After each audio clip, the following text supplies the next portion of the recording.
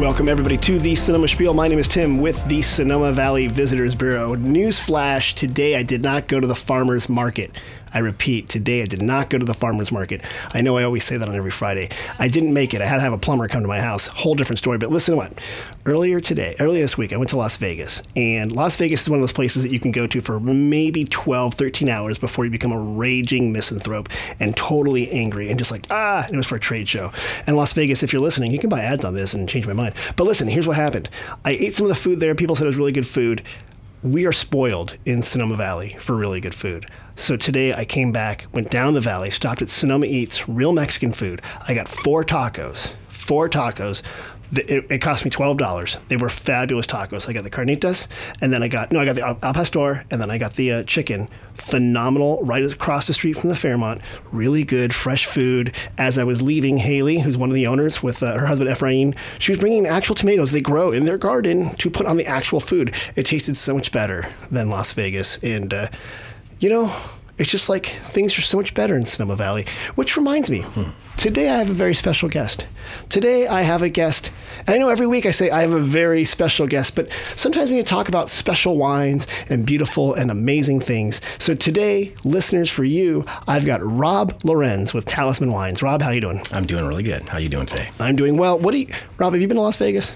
I've been to Las Vegas plenty, yes. More than enough. But you choose to live here in Sonoma Valley. I do, yes. Wise choice. Wise choice. Rob, you're with Talisman Wines. Mm-hmm. Am I pronouncing that correctly? That is correct. Okay, because it could be like some French, like Talisman. No, Talisman. Talisman Wines. Yeah. And where is that, Rob? It's in Glen Ellen, right in downtown Glen Ellen, in one of the oldest commercial buildings in Glen Ellen. It's a building that's been all kinds of different things. There's probably been things we shouldn't talk about. That'll be on our dark history of Glen Ellen podcast. Hotel and exactly. Hotel with and activities. Okay. Yeah, hotel with activities, a speakeasy, yeah. Really? General store, all kinds of stuff. And we've been there since 2012. Okay. So. And Glen Ellen, for those that don't know, if you're in the city of Sonoma, the sprawling, enormous metropolis of 9,000 people or 10,000 people, Glen Ellen is a very small town. Yeah. I don't think you even have a stoplight in town. No. There's a stop sign. I think there's a stop sign. A stop sign. Right? Yes, there's a couple of them. There's two stop signs. There is. And maybe even three if you're counting the one that comes through the SDC. No, there's definitely three. There's a few more, probably, somewhere. Spread out. But Glen Ellen, most people don't know. If you take Highway 12 north from the city of Sonoma, you actually have to bow in a little bit on a road called Arnold Drive. That's the main road that kind of zigzags through Glen Ellen. And tell me what's in Glen Ellen. We'll get to Talisman in a second, but what are some of the big attractions in Glen Ellen? What's in Glen Ellen? I would say the saloon. So the Jack London Saloon is a big attraction for folks. Right. There's a Michelin-rated restaurant called the Glen Ellen Star there. Fantabulous place with Airy. Very hard to get into, as you might imagine, but excellent food there.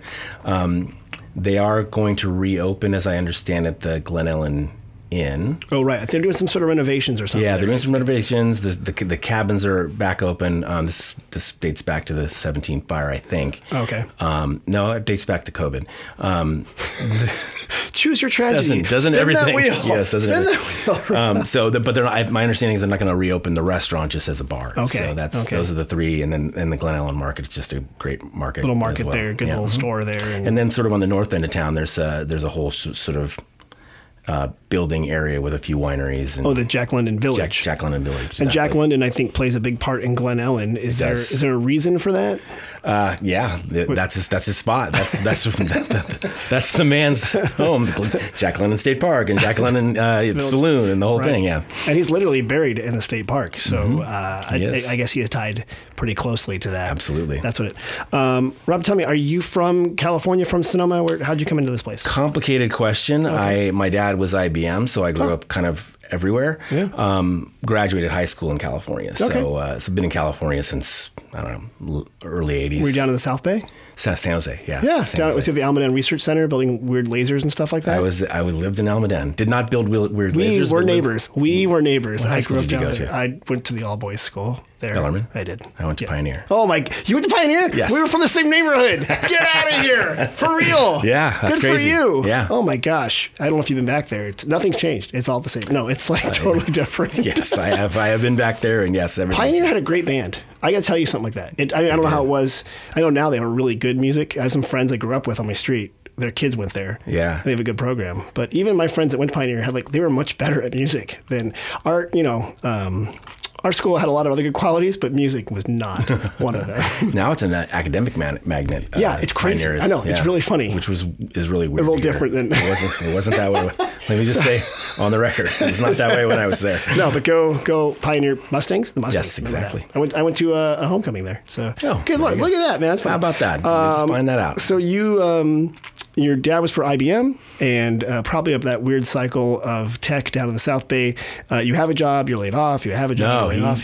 He made it through. His whole career, he just got moved around a lot. So, born in Maryland. I was born in Maryland, Virginia, New York, California, Germany, California. Wow. And then when he wanted to move again, the kids said, we're done. We're staying in California. We're staying here, Dad. Yeah. So you can move, but we're staying here. The weather's kind of nice. It's a good place to be in. How did you come to end up in the wine business then?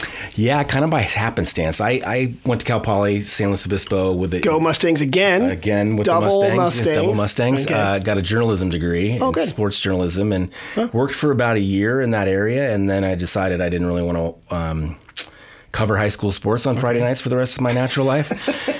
And I had a friend who worked at Clos du Bois in Healdsburg, and she said, well, why don't you come, we're hiring, why don't you? And I said, I know nothing about wine. And she said, you don't have to know anything about wine. You just need to know how to talk to people, and we'll teach you the rest of the stuff. And that's how I got into the wine business. For real? Were you literally doing print journalism for high school sports and stuff like that? Yeah. Tascadero News. Oh, really? That's pretty good. I was the sports writer, editor, photographer. Which I don't recommend. Don't edit your own stuff. It's not good. No, it's hard to edit your own stuff. You fall in love with your own prose. Yeah, and you miss things. Who's the idiot that wrote that headline? It's me. I'm the idiot. Yeah. So you started in Clos du Bois. I started at Clos du Bois when they were still located in Healdsburg, in downtown Healdsburg, before they moved to Geyserville. That was my first job in the wine business. And like I said, I knew nothing. And I had people who trained me to learn, and other people who said things wrong on purpose so they could hear me repeat them. Oh, really? That was good. Yeah. It's fun for them. Not so much fun for me. The Chardonnay is supposed to have a vinegar aftertaste. It's fine. Yeah, exactly. That means it's properly aged. But I suck at it. And now here I am 30 plus years later. So here we go. And then, so have you worked at sounds like a few different wineries. Yeah. And you kind of moved around and done stuff like that. Mm-hmm. What do you enjoy about working in the wine business? The people. Yeah. Really? I that tasting room itself, that first job I had, is all about people and connecting with people and meeting people from other places and introducing them to wine and speaking with them at their level. So not, I'm a big believer in not sort of cramming wine facts down people's throats and making them feel stupid, because it's not really about that. It's about enjoyment. And so that sort of led to my other jobs and into management jobs. And, as a wine club manager at Sterling, right when wine clubs were becoming a thing, Explain this wine club. This is interesting. We get this question all the time in the tasting room. Yeah. Because people say, do you want to join a wine club? It's like it's a secret clubhouse. You go in the back and drink wine, or what does it mean? What is a wine club, and how do they work, and why should someone consider one? Yeah, so a wine club is basically a way to stay connected with the winery when you go back home.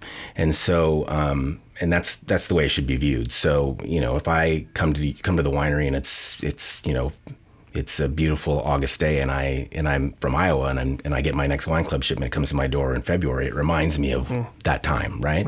So it's a way to stay connected with the winery.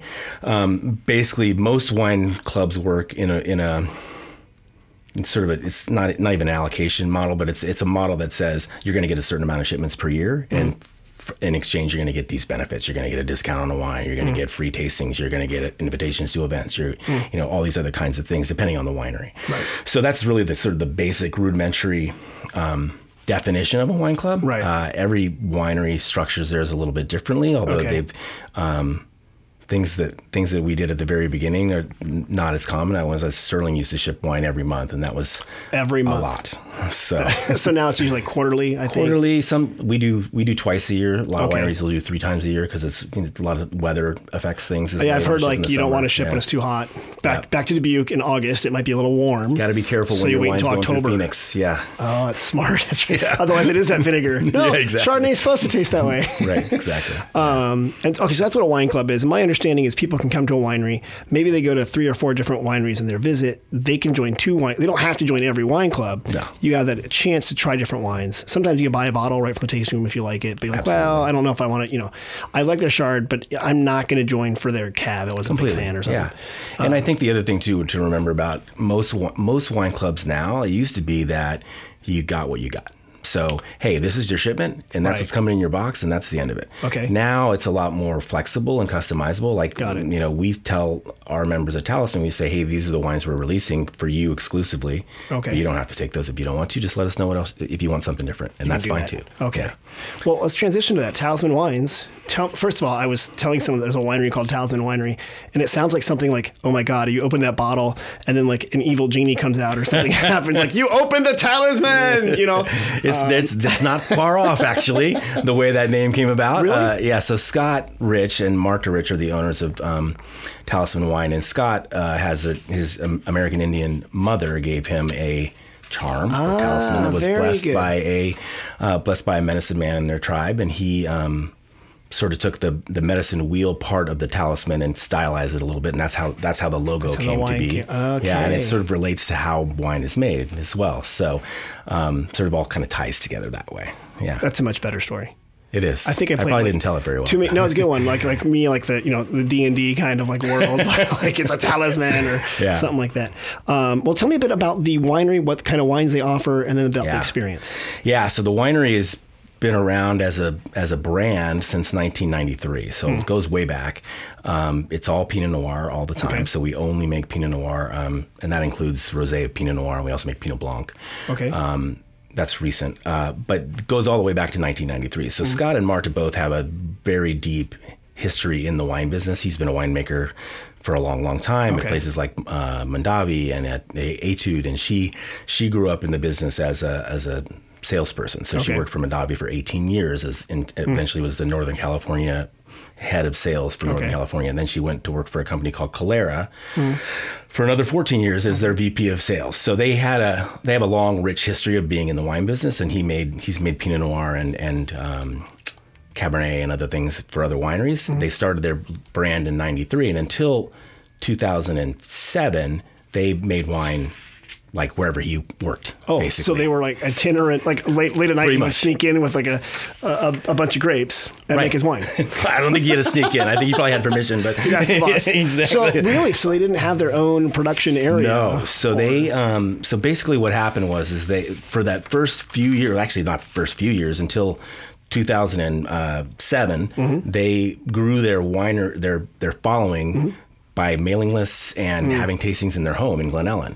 So they didn't have a tasting room. They didn't have a tasting room. They didn't have a winery facility. They didn't have anything. They just had their wines. They had a label and a dream. They had a label and a dream and really good Pinot Noir. And so until 2007, when we took up a space on 8th Street South, there's a industrial complex there with a lot of wineries now. Right.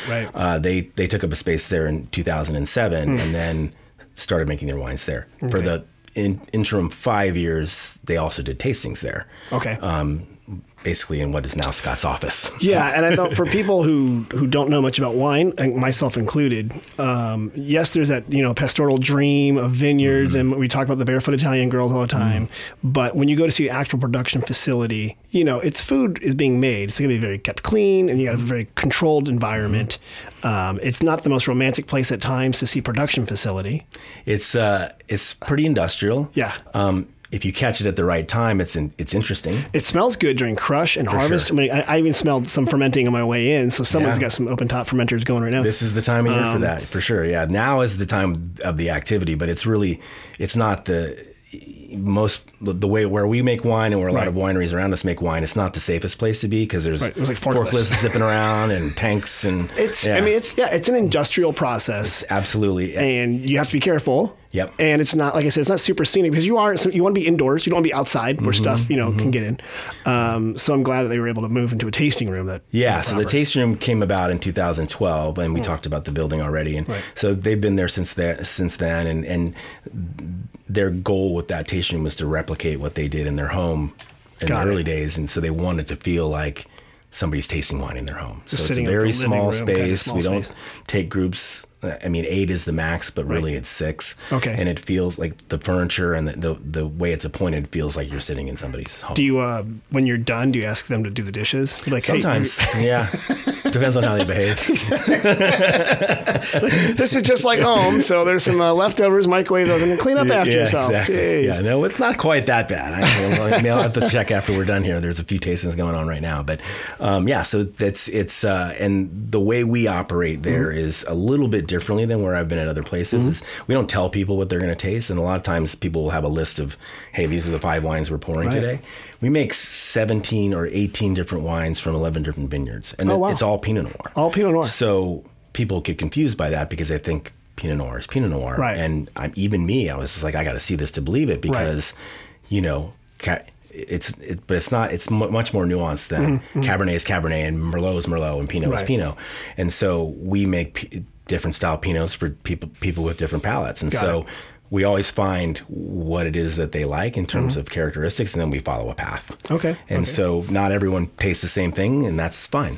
Interesting. I didn't know that. Yeah. Because normally, you're absolutely right. You have a little piece of paper. Here's our menu. Sometimes here's a flight of reds, or here's a flight of whites, or here's our standard, and then we have a reserve and a library. No, we don't do that. We want to make sure that people enjoy what they're tasting. And so if somebody says, we'll put 2 glasses in front of them and they say, I really like this style better. It's lighter and, more airy and more fruit forward. Then we've got a few others in the bank that we can pour them that are similar. Okay. Instead of trying to jam something down their throat that's really a lot of backbone and really heavy that they're not going to like anyways.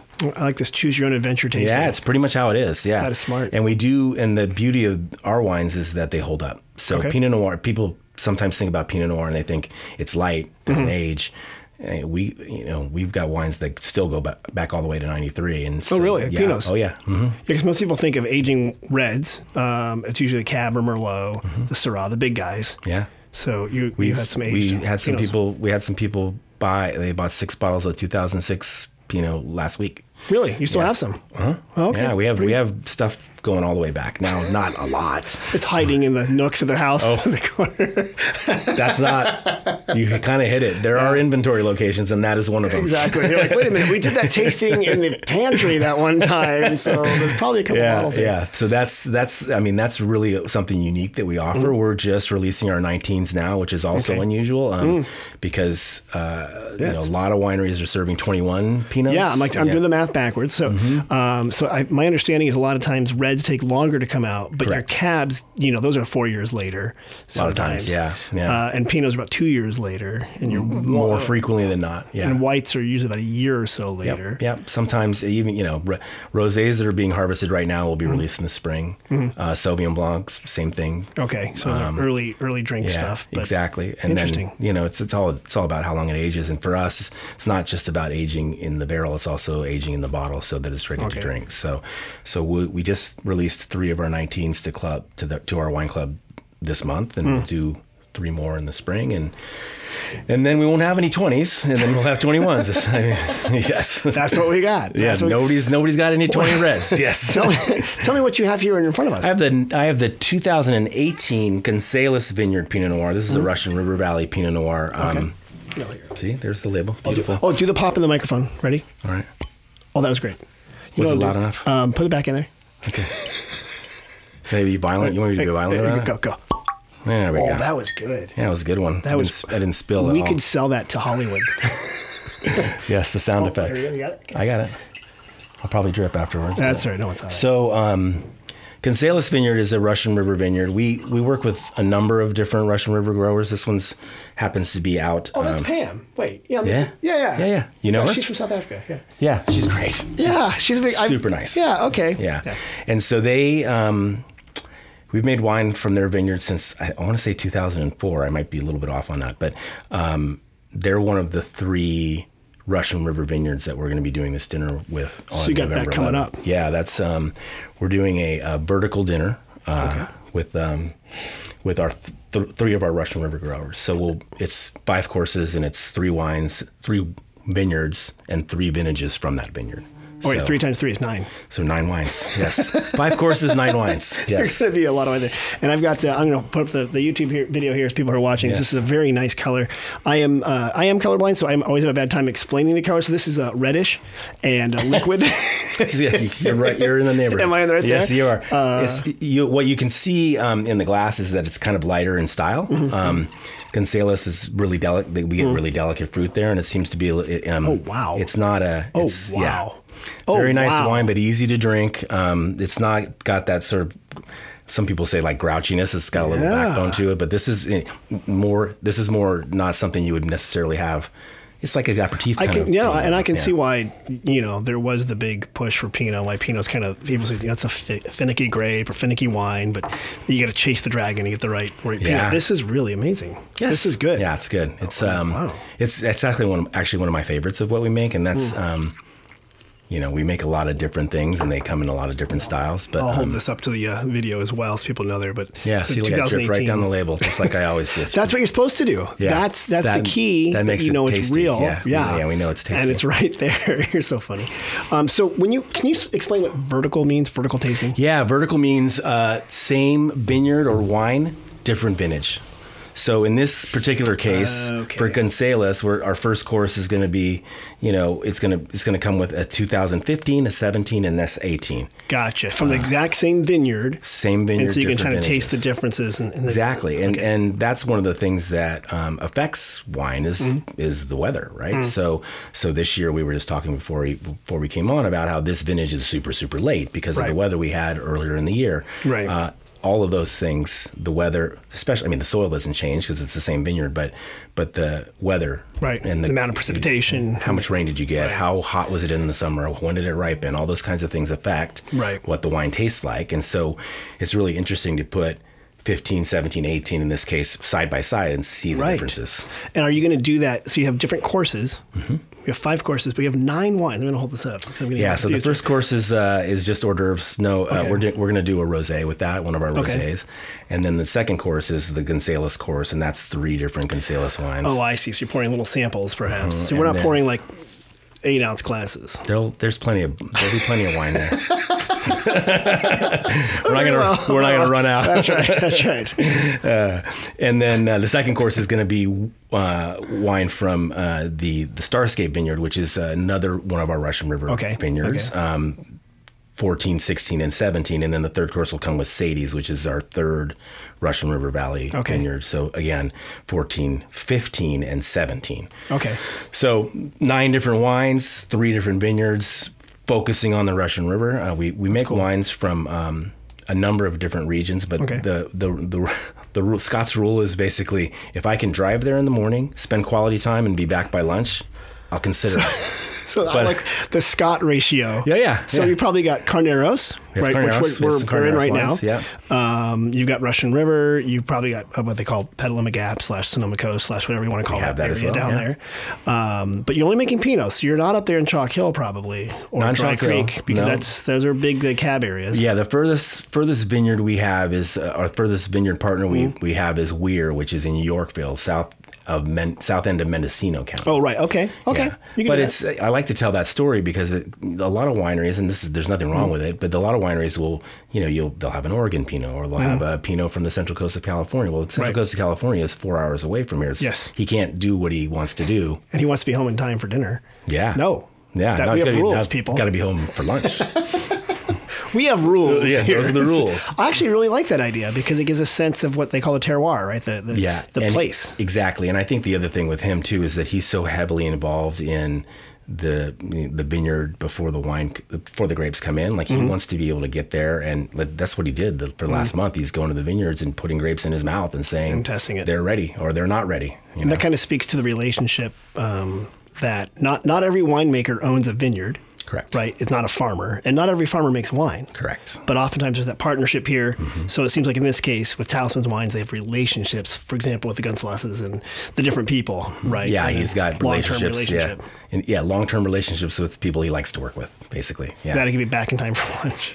That he can, He's like, he can be back at the you. winery. Yeah, I like you, but you're pretty far away, so we're not going to work out. Yeah. So when is that event, that vertical tasting? November 11th, Saturday, November 11th. Okay. So it's right here in Sonoma. It's on Shelville Road, just off of 8th Street East. Okay. It's the Girl in the Fig has a catering. Oh, their catering spot. Yeah, Sweet Tea. Good. Yeah. Okay. Good. So it's there. Okay. Yeah, so it's pretty cool. All the stuff's online on our website and all the information. People can book tickets directly from you guys on your website. Absolutely. Yeah. Okay, and that sounds like a great thing. I think if I was, having a special occasion coming up, or even a non-special occasion, get some friends together and do. How often are you gonna do like that kind of tasting? We do them about once a year. Yeah, we do a sweet tea dinner. Okay. Our wine club members come to them pretty frequently, but it's also open to the public. And this will be my first one, and some poor wine club member is going to get stuck with me at their table instead of Marta, and that's going to be a problem. What you can do though is if you're bombing, just play this podcast, because once you get through the editing method, you'll sound like $1 million. It'll be great. You're like, just put my phone up and walk away. I might be terrible in person, but check out I was on this sounds podcast. like a great plan. I'll do that. One thing I did a little bit of research before you walked in, and I was on the About Us section of their website. Scott and Marta Rich. What I love is that he had his first exposure to winemaking from some Greek friends who made wine in their basement in Salt Lake City. Yeah. Which sounds very like Prohibition era, right? These Greek people are living in the middle of the Mormondom right there. Yeah. And they're like, we have to go in our basement and make wine. That's the one thing that struck me about that whole story too, was the whole Salt Lake City piece. Like in Salt Lake City making wine there. And then he went to UC Davis, blah, blah, blah. But then his wife, who's from Minnesota, they also made wine in their basement in Minnesota, which is my wife's from the Midwest, and making your own wine and making any of your own hooch is a very Midwestern thing to do. Yeah. My brother-in-law has made wine, beer, and then some like 7,000 proof Applejack stuff that I didn't know what it was, and he poured it for me. And I drank it thinking it was like water. And probably a sipping holy situation. moly. Yeah, I like saw the Lord and Savior. I was going crazy. And I said, Tommy, you have to warn people.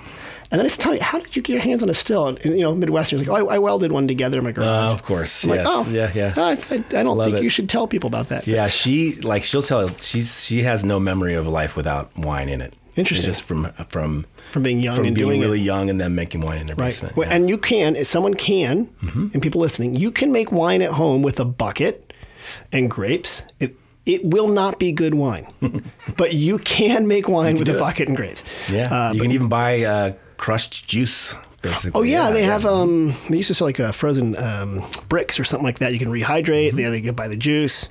Yeah, but you can do all sorts of stuff. Oh yeah, or you can just go to Talisman Wines. Yeah, you can go to Talisman and just get something that we know is good. Yeah. And nearby, I think in Glen Ellen, just real quickly, Talisman Winery. You mentioned, I think earlier, you've got Bettina's down there at Laurel Glen. Wine Snobs up the hill. There's a whole bunch of other wine. Passaggio, Schurmeister's there. Eric Ross. Eric Ross, thank you. So and then in the other direction, Mayo. Oh, Mayo's there, of course. Up towards Highway 12, and then Kenwood's right around the corner. So. Right. So there's a lot of different smaller family-owned wineries. Yeah. Right there, and it's kind of worth exploring. Most people come to Sonoma. A lot of people come to the plaza. They walk around the plaza. A lot of people just go up on Highway 12. Right. But it's worth getting off the beaten path a little bit. Absolutely. And exploring some of these smaller guys over there. I think it's interesting. I've been in the business a long time, and I've worked at a lot of different properties, and there are places you can go to and get the whole sort of, wow, this view is fantastic and these wines are great and the whole experience, and that's great too. There's nothing wrong with that. But these little sort of off the beaten path places, you tend to discover things that you wouldn't otherwise discover. Right. And what I've been really struck by since I started at Talisman, and I came up in the wine club part of the business back in the mid 90s, and before I sort of started managing all of what they call direct to consumer or consumer sales, I was managing wine clubs, and I've never ever been around a wine club that has such universal love for the ownerships and vice versa. You know, it's like any other business. It's like, you know, the office of the consumer complaint, right? It goes right up to the boss. So right, he's right there. I don't ever get those calls. Everyone's so happy because Marta's just such an engaging person, and they just love being around. How her. big is the wine club? That's not huge. Because you're not a big people. Yeah. Yeah, you're not a big winery. Mm-mm. No. Like, are you distributed on shelves? We are about 8 states. So California, and then a lot in the Northeast. Okay. In fact, that's why Marta's not here today. And On the road. You get me. She's on a train in Connecticut somewhere, I think. So she'll be back. She's like knocking on like commuters' shoulders, like, no, do you want to buy wine? No. She's got 32 years of that kind of sales experience. So she's got plenty of people she can talk to in New York City and all this other kind That's of always a big market, like New York, Connecticut, the Tri-State area, the Chicago, the Dallases. Yeah. I was in Houston once for a show with some winemakers, and every waiter there knew the barrel cost of oil. They all knew, because that was like the indicator of who was going to come in and buy what. And I thought, that's really interesting. Right? Well, yeah, they know their business. They know their business. That's the way there is to it. If people wanted more information about Talisman Wines, and especially to book that dinner, what is your website? It's talismanwine.com, wine with no S. Okay, so, singular wine, but they're all singular and fantastic. Yes, exactly. And Talisman, talismanwine.com. Correct. And people can book right there and find more information. It's on the events page. There's a button for the ticket, and it's pretty simple. And they can join the wine club? They can join the wine club on the website, but we'd like to see them come in. Given the up-close and personal experience. What I love about Glen Ellen, let's go back to that real quick. Some restaurants, I think they waive corkage, or they have special deals, or they used to, with bottles. I'm not sure that's true. I probably shouldn't even brought that up. But I don't know. I think, some of them do something like that. So usually in the winter. I mean, it's not an uncommon practice in wine country, broadly speaking, to waive corkage if you're bringing in, well, the corkage thing is a little tricky, right? So there's a couple rules around it. One is if you bring a bottle of wine in that's already on the restaurant's wine list, you don't do that. And then the other one is that if you're hoping for free corkage at a winery, say in Sonoma, you probably shouldn't bring a wine from Napa or Paso Robles or something. Right. Maybe bring a wine from Sonoma. Bring in something local down the street. Yeah, exactly. And always share a little bit with the waiter. Try that right there. All right. We're at that point now. Are you ready, Rob? Where we're going to help? I guess I'm as ready as I'll ever be. So just a quick introduction for those that don't know. We have 2 visitor centers. People call, people text, people put on Facebook. They ask us all sorts of questions. I have this wonderful staff of volunteers that can answer it. You're going to help in the section we call We Get Questions. Okay. Here we go. Good luck with that. You haven't seen these? No, I have not seen these. But you've lived in the North Bay a long time. I've lived in Santa Rosa since 91. So. All right. Nothing's changed. Yeah. Ready? No, not even a little bit. This one's easy then. Here's a softball for you. Okay. And we got this one from someone who was on Facebook asking, because they're planning on coming at this time. What's the weather like in December? What is the weather like in December? It varies, honestly. Last year was rainy all winter long, but plenty of Decembers before that it was dry and a little bit cool, but not like frigid. I'd say low 50s, high 40s. When you say cool, let's put that into context. Right. If you're from Chicago, it's warm. Yeah. It's a warm December. It's a warm December. Yeah. It's I mean it's pretty, at nighttime it might get down to or close to freezing, but it's broadly speaking, it's at least in the last 6-7 years, it's mostly been dry. I'm right now I'm doing what I would do at the visitor center while you talk. I'm Googling it. Right. Yeah. Somebody's Sonoma average temp December. And let's see. I think you're right. You are really good. I was just guessing. Average is like 60 or 58 to 60. Low is 37. Yeah. So that's fine. Sounds about right. That's fine. So all you really need is a light jacket.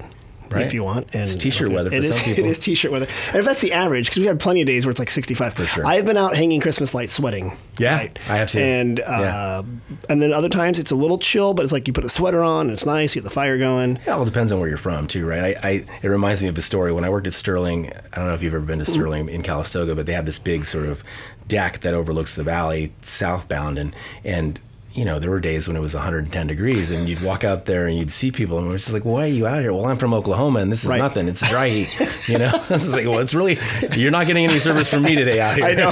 I'll be inside. Come on and ask me. Here's some water, sir. Yeah, exactly. All right, good. So we know in December, and I should say that, our winters, we are Mediterranean climate. So usually the only time we get any kind of precipitation, and it usually only falls in the form of rain, is really November, December, January, February, March, and then kind of tapers off. Yeah. Last year was an extraordinary year. Last year was unusual, I'd say, for sure. 5 years before that, wow. Not drought. Yeah. No rain, basically. No rain. Yeah. Bad for Tahoe, but good for us. Yeah, but I think you have it nailed right. It doesn't really start raining until mid-November if it's going to rain at all. And by the time we're into mid-March, it's pretty much done. Yeah. Yeah. Okay, here's another one we got. People ask us about Glen Ellen. You know Glen Ellen. A little bit. I've been there working for 3 whole months. So here's the question: is Glen Ellen a village, a hamlet, a townlet, or an outpost? I'd say it's a village. It's a village? All right. Yes. It is a village. It is a village. Although when you drive into town, someone has the sign that says Glen Ellen, someone has put a paper, whatever it said underneath it now says town. Oh, I did see that. Yeah. I think it said City of Glen Ellen or Town of Glen Ellen or something. Yeah, someone. I'm not sure. Someone did some midnight, I love that. Maintenance. Well, there's also someone, you have a local mascot called the Glen Alien. I did not. Yeah. Oh, you haven't seen this? Oh, yeah. So the Glen Alien is an alien. Okay. Who encourages people to slow down. And so if you look at some of the signs, there's this green alien, like a spaceship-looking guy, saying, slow down, the Glen Alien. So, yeah. I'm surprised I haven't seen that guy, frankly. I commute into that town, that village. You go over the 5 days a week? Valley? You go no, back? I mean, sometimes I do, but usually I just come down Highway 12. So that guy's going to get me at some point. He's going to find you. Yes. The Glen Alien's going to find you. Yeah. We actually already answered this one, which is what is a vertical tasting? And you stated, what I remember. Yeah, different vintages, same wine, basically. In our case, it's the same vineyard. But, same vineyard. Any other, if it's a reserve Cabernet from X winery, it's always different vintages, same wine. Is there a horizontal tasting? There probably is, but it's not a term you hear. No? I have never heard that term. No diagonal tasting. Yeah, I mean, that's pretty much what you do. We better talk to our geometry teacher. Horizontal tasting is what we really do in tasting rooms, right? So, so next week we have our wine club pickup party for our club members, and we're pouring 3 19s from different vineyards. So that would be a horizontal tasting. We just don't call it that. I like that. Thank you. Okay, good. New trend. Okay, you make sure you lock that term down. I'm going to hurry up and reserve that URL right exactly. now. Okay. Hello. We're looking for a good place for a quiet meal. We don't like loud places. A quiet meal. Quiet meal. What's a quiet place? Or what's that movie, A Quiet Place? Yeah, we don't want that. Terrifying. Quiet meal. A quiet meal. Where just quiet? In what? Yeah. Where? Open. Yeah, I mean, a good place for a quiet meal. It's not really my style, so it's like... No, you're just like one of those... I need some noise, yeah. Will you pass the pasta, Mom? No, maybe not that bad. I'm not talking about TGI Yeah, Fridays, well, here's one I know. Layla is at MacArthur Place, and they have a private room, and Layla itself is quiet. There's an outdoor patio, it can be quiet, but they also have a private dining area you can reserve that can be quiet. Right. What about the place that Stone Edge Farm opened in downtown Sonoma? Edge. It's going under. That's a classic place. It'll be very quiet and refined. And you could not yell, "Pass the pasta, Mom!" No, you could not do that. And I think that's a great one. I think they're doing some renovations right now, but it can be quiet, so that's another good spot. Sante at the Fairmont has like that kind of quiet aspect. I think any of your finer dining places will be quiet. Most of those. I mean, there's. Glen Ellen Star, though it is Michelin rated, is not that. It's pretty... No, it's a raucous fun time. Yeah, it's a raucous fun time. I mean, the kitchen's open. You can see them right there. You can. Areas like slinging pizzas, or I've seen them take Dungeness crab out of that thing, and all sorts of crazy places. So. Yeah, so that's a great place to get into if you can get into it, but it's not quiet. It's not quiet. Okay, that's good. But I think, so look for the higher end places, usually in restaurants, will be a little bit quieter. And I might say... Cafe La Haye, it can be, well, there's a lot of people in there in Sonoma because it's a small spot right here off the plaza, but it can be quiet too because it's like more subdued. It's not like a party scene or something like that. We don't need DJs in restaurants. What was going on? I mean, even Salt and Stone on Highway 12 is more subdued in that way. It's a bigger spot, and they have a bar eating area that's not so quiet, but the restaurant itself is pretty. Yeah. There's something to be said for quiet meals. You know, there is. It's like we've had silent discos. Why not the silent meal? We're just there eating by ourselves. Like we're bringing back, the Hungry Man TV dinner. Okay. By yourself, just being quiet, just silent. I'm okay with that. That's good. Yeah. I'll pair it with some wine. Yeah. This is a hot take. Ready? Children at wine tastings, yes or no? I think it's fine. Yeah. I used to say when I was taking more reservations than I do now, I used to say, your kids are fine as long as they're on a leash, and I said that facetiously because you say that about dogs all the time, right? Of course. And so I said that in the sense that what I mean by that is you don't have to physically be on a leash, but they can't be running around disrupting. But what happened? Did anyone bring their kid on a leash? No. I do have children. They're older now. Yeah, same. At first time you see a kid on a leash, you're like, that's a horrible idea until you have your own 2-year-old. Yeah. And you're like, that man's a genius. Yeah. No, I always said it, and then I sort of qualified it and said, as long as they're not running around disrupting other people's tastings, it's fine, Right. Okay. Keep them close. And I will say this though, depending on the age of the kid, they tend to get pretty bored. Yeah. We used to, when I worked for a year at Sterling in the tasting room before I moved into wine club management. And, that place was it's got a gondola that goes up to the top. And so back then when it was $5 to get in, that was the bone that people threw their kids. They would say, hey, if you're good all day, we can go on the gondola. We'll go on the gondola. Where did that gondola go? It's still there. Just went up the hill though, right? It goes up the hill and then comes back down. That's how you access the tasting room. Got it. Okay. Yeah, unless you're scared of heights, they'll take you up in the van. It's true. How far is it above the ground in the gondola? Yeah, it's nothing like, it's just like being at a ski resort. Ski resort? Okay. Yeah. But it's snow underneath at a ski resort. This is true. Yeah, it's not like rocks. It's like stuff. the rock. Yeah, it's like volcanic schist. Yeah, exactly. I said schist. Yeah. Yeah, I know. Final question. Okay. When will the leaves start changing in the vineyards? Now. They have. Okay. They're dropping now. Okay, you've seen that. Yeah, so they're I was telling you about how we're doing some filming for the winery, and we got very little footage of vineyards with green leaves, even when the grapes were still on the vine. This was a very unusual year in terms of timing from a harvest perspective, but the grapes ripened and the leaves were already almost it goes fall fast. colors, and then they were off.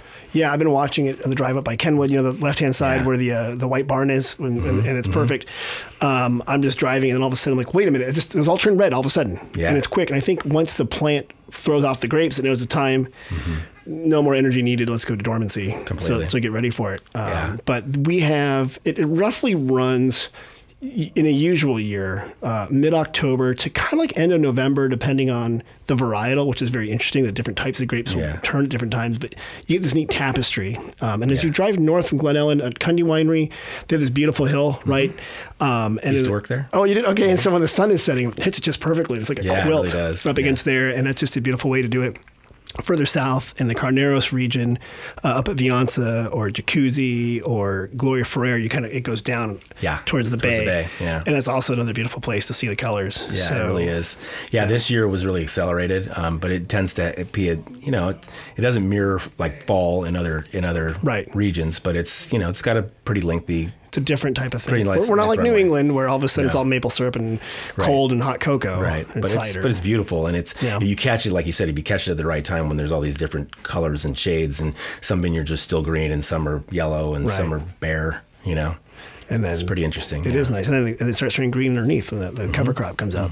But that's a whole other story. It is. Rob, it's been wonderful having you on here. You are a font of information. I try. I don't know. You've been doing this once or twice for your. Well, I've been known to make some stuff up. And I think the Atascadero, whatever they were, the Atascadero Pandas. I don't know what their high school is. They the Greyhounds. The Greyhounds definitely missed out on having you, but I'm glad that you became a wine person too. Really, the Greyhounds. I guess that makes sense. Yeah. Again, if people want information about the winery. What is the website again? Talisman Wine with no S, talismanwine.com. That's TALISMAN. Wine.com. And you've got that Russian River vertical tasting happening November 11th. Russian River vertical dinner. It's a 5-course dinner. Happens on Saturday the 11th. So it's about 5. It starts at 5:30, probably be over about 10. Okay. Yeah. And it's at the Girl in the Fig Suite D, so it's off 8th Street East. Not the main Girl in the Fig, also a fantastic restaurant, but at their special event center off 8th Street East, which means you can stay in Sonoma or in Glen Ellen or in Kenwood or in the Pretty Springs. simple, yeah. And get right there. Well, hey, thank you so much for stopping by. Yeah. This has been fantastic. And if you've listened this far, and thanks for listening so far. Remember to like, comment, and subscribe. Saturday, November 18th is the lighting of the plaza, so come out to that the week after you go to the Talisman Wine event. And hope everyone's doing well. Dad, I hope you're feeling better. And guys, we will see you next week. Thanks. Bye-bye.